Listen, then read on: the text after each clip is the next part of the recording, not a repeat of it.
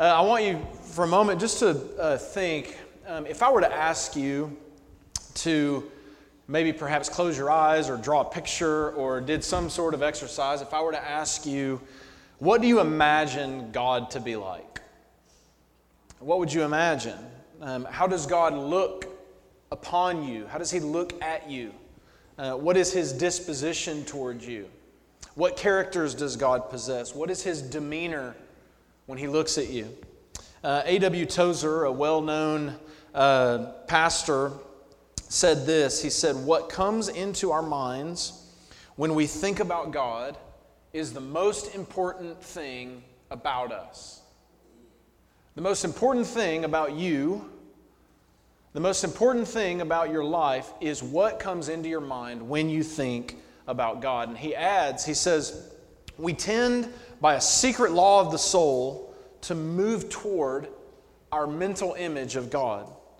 What A.W. Tozer says here is that how we imagine God to be, how we see God determines how we approach Him. And how we approach God determines how we relate to Him, and how we relate to Him determines our lives. So if you imagine God to be like a mean boss, you might do what He says, but it won't be out of any love. You might resent Him for it. You might be scared of Him. If you view God as perhaps a disappointed father, you won't run to Him when you are ashamed. You won't run to Him when you fail. If you simply view God as weak, you won't think of Him as powerful enough to do anything about your life or your story. Or perhaps maybe if you view God as a genie who's just there to give you what you want, there won't be any worship of God. There won't be any glory given to God. You'll just come to God and say, God, here's what I need. You're a vending machine. Do what I want. And that's no way to approach God. You see, how we think about God dictates whether and how we trust, believe, love, obey, and draw near to God. What we think about when we think about God is the most important thing about us, and it will determine the very direction of your life. We all face situations in our lives where we feel all sorts of feelings. Ashamed, guilty, lonely, hurt, afraid. And what we believe about God when we think about God and when we feel these feelings will determine what we do with these feelings and these emotions.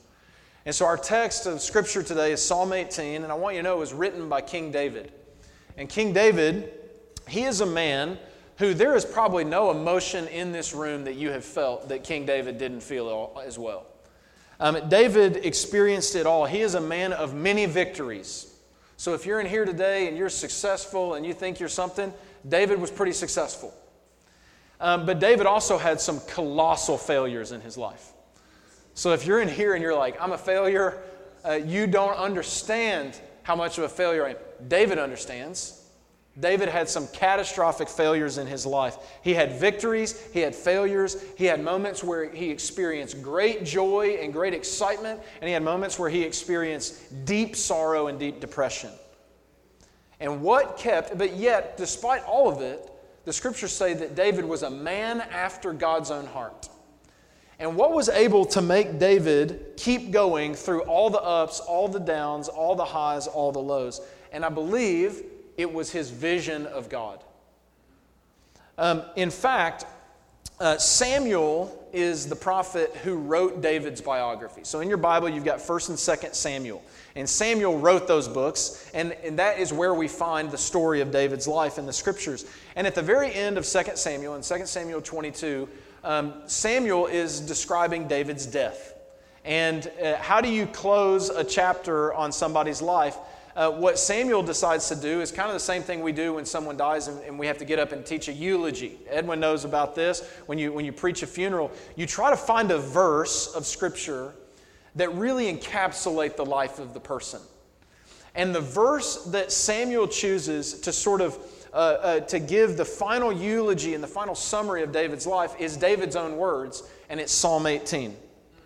Samuel is showing us as the readers that in the end, the single most characteristic thing about David's life is not that he killed Uriah or that he had an adultery with Bathsheba. The most important thing about David's life is not that he slayed a Goliath. It's not that he had all this wealth and all this influence and all this. The single most characteristic thing about David is that he loved God, that he knew God, and that he had a vision of God throughout his life. What David thought about when David thought about God defined his life. And so would you please stand with me as we read Psalm 18. We're going to read the first 3 verses. And Psalm 18 is awesome. You can read the whole thing. It takes about 10 minutes to read it. But we're just going to read the first 3 verses. He says, I love you, O Lord, my strength. The Lord is my rock and my fortress and my deliverer, my God, my rock, in whom I take refuge, my shield and the horn of my salvation, my stronghold. I will call upon the Lord, who is worthy to be praised, and I am saved from my enemies. This is God's word.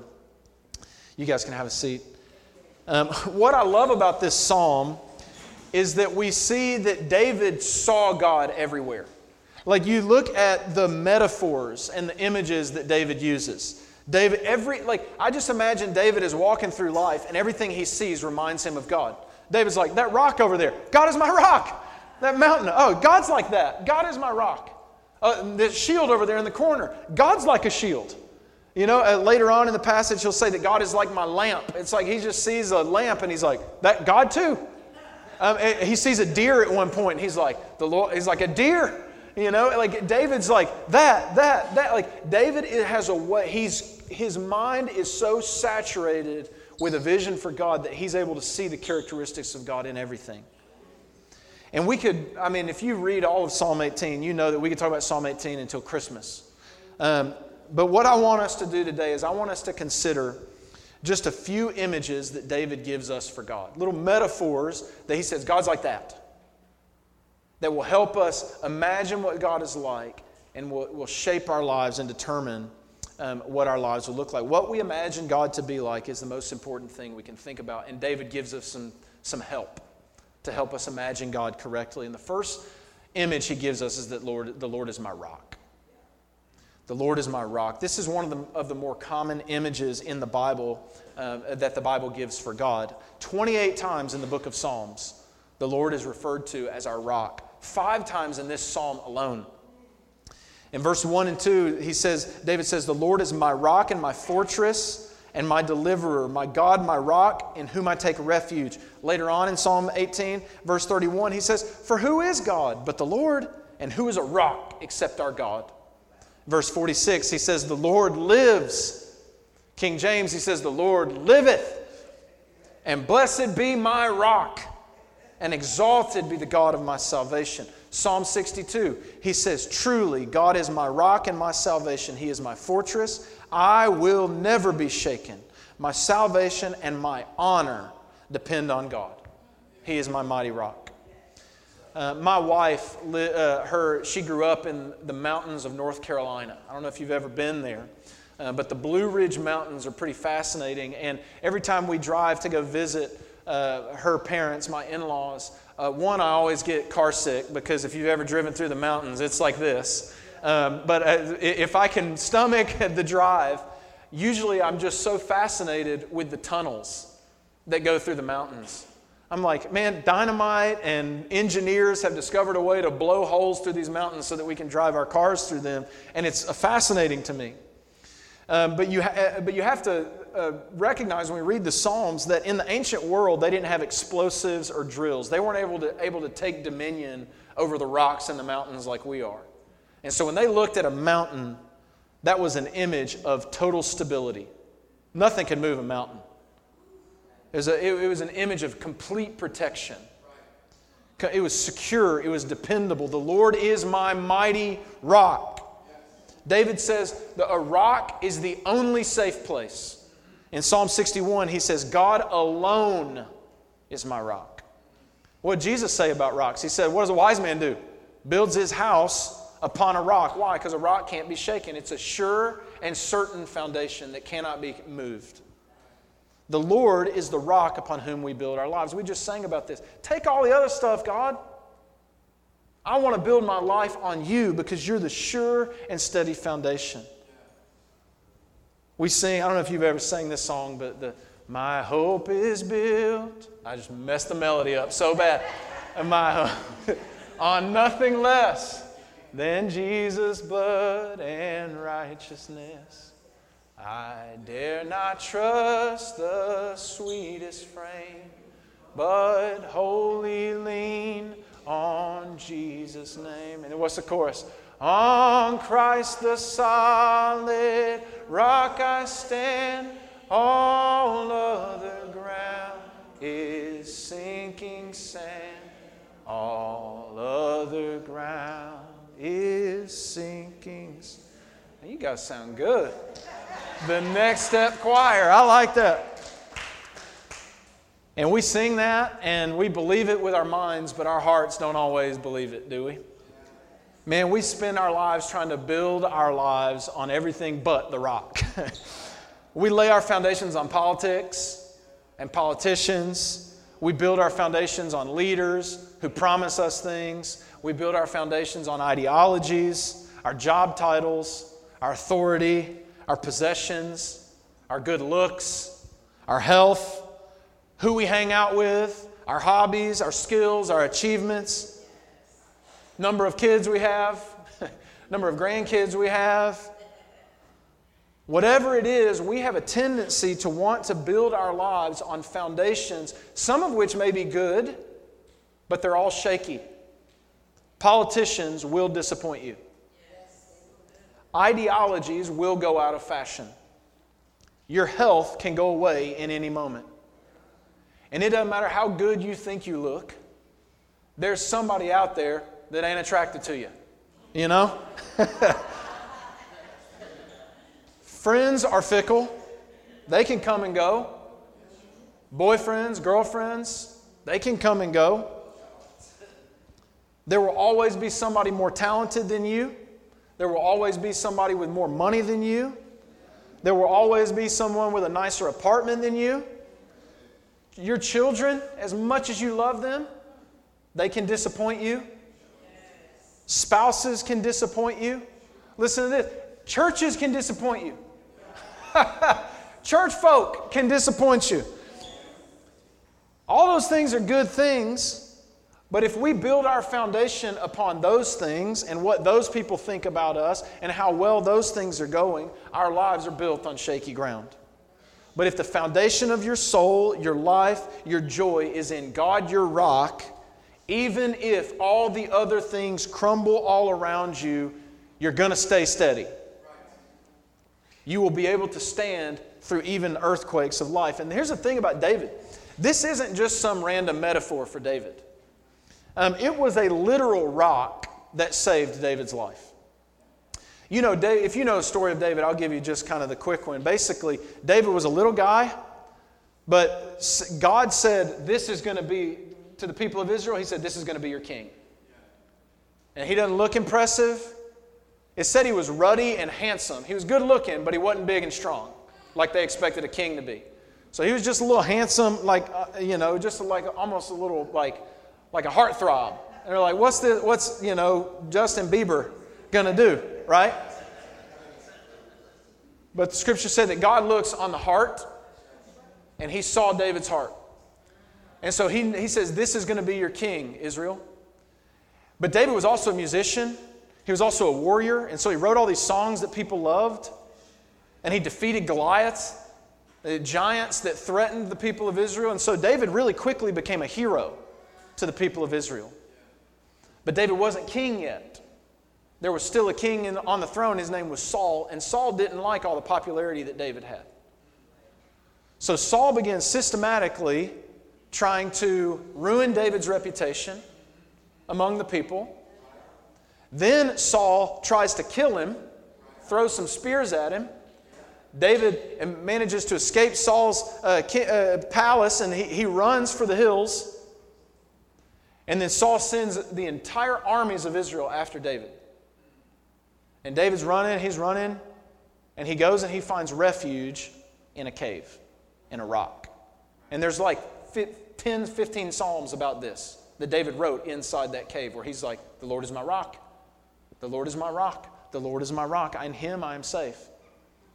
And so God protected him from murder attempts. God protected him. Listen, when David, his life crumbled all around him. He lost his reputation. Many of us, we build our lives on our reputation. Saul was trying to kill him. He had to run from his home as a fugitive, and he was all alone. He had nobody. He hid in a rock and in a cave, and he said, "The Lord is my mighty rock." And so this isn't just some trite metaphor that David's saying. He's saying, when I needed protection, God was my rock. When I had no fame, no reputation, no status, no wealth, no relationships, when all those things fell away, the Lord was my mighty rock. And He is the rock in whom I take refuge. And this is the second image David gives us. He says, the Lord is my refuge. He is my rock of refuge. Now, what's a refuge? A refuge is a safe place you run when you're stressed, tired, lonely, ashamed, afraid. When you got mice, rats all over this city, they're doing their thing, and then you walk up, what do? They run for their little safe holes and their refuges. We do the same thing. You remember when you were a kid, you're playing tag with your buddies? There was always home base. Nobody can mess with you when you're on home base. Home base is where you go when you want to feel safe. Home base is where you go when you want to stop running for a little bit and you want to relax. And our refuges, our home bases that we choose in our life often reveal where we find our rest and what we trust in. And so as we get older, we're not playing tag anymore, we're playing life. And so we get stressed, we get tired, we get lonely, we get afraid, and we run to our refuges. And often we choose some really bad refuges, don't we?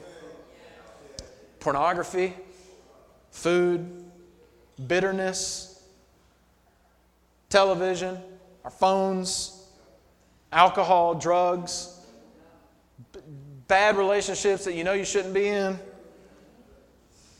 We go to these things because they provide this momentary relief. But they don't provide, like you just said earlier, Evelyn, they give momentary relief. But they do not give everlasting relief. They're not good refuges. They're fake, they're mirages. They're fake refuges. And they take our eyes off of the real refuge that we need most, which is God. Evelyn read Psalm 91. I'll read it again. I won't read it as well as she did, but David says, God will cover you with His feathers. And under His wings you will find refuge. His faithfulness is a shield and a buckler. Psalm 61, David says, for you have been my refuge, a strong tower against the enemy. And let me dwell in your house forever. Let me take refuge under the shelter of your wings. I love that David takes this image of a refuge and then he expands it. And he says, God is my refuge. And then he says, a refuge is like when a mother bird takes her wings and covers her children. So I've lived in New York for 8 years now. But I grew up in Alabama. If you're wondering what that sound is coming out of my mouth, that is Sweet Home Alabama coming out of there. In 2011, my home state was hit with a smattering of deadly tornadoes. I mean, it was like an onslaught. It just boom, boom, boom, boom, boom. It was devastating. And in the days that followed this onslaught of tornadoes, I was watching the news, and I was reading the accounts of these tornadoes, these deadly tornadoes. And what became a common story was parents who died covering their children. This happened all over the state. Numerous accounts of parents who saw a tornado coming, they saw danger coming toward their children, and they gathered their children under their wings. And their children found refuge in the arms of their parents, and their parents died so that their children could be safe. And this is the image of what Jesus has done for us. Man, what threatens our lives? What are the metaphorical tornadoes that come into our lives? What sends us to our refuges. Shame, guilt, fear, loneliness, hurt. These are the great enemies of our lives, of our souls. And they can wreak havoc on our lives. And Jesus covers us like a mother hen from all these things. He is our refuge. Takes shame and guilt. Shame and guilt over your sin. Jesus clothed Himself. The Scriptures say, for God made Him who knew no sin to be sin. Jesus took your sin and He said, I'm going to cover myself with your sin. And when God, the just judge, lays His wrath on your sin, who's the one wearing your sin? Jesus is. Jesus covers Himself with your shame and guilt. And when the judgment comes due for all the things you've done, Jesus takes the heat. And you remain untouched. Fear. What are you afraid of? Man, there's all things in this life we can be afraid of. What's the worst thing that can happen to you? Death.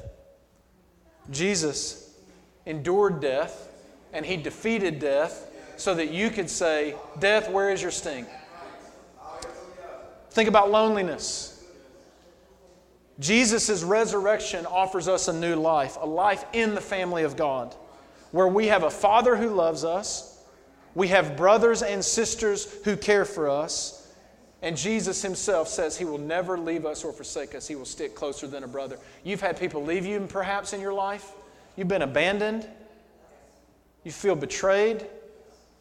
Jesus covers you from that and says, nope, I'm not going anywhere. And you say, well, I've just been hurt. Life has been hard. I've suffered. Jesus says, in the resurrection life, I'm going to wipe those tears from your eyes. See, Jesus is our refuge. He covers us from all the things that threaten us.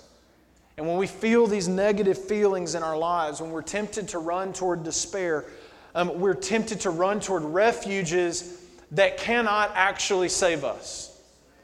They can take our mind off of it for just a minute, but then the come down happens and we're right back where we started. But if we can remember what we know to be true, and that is that God is a safe place to run.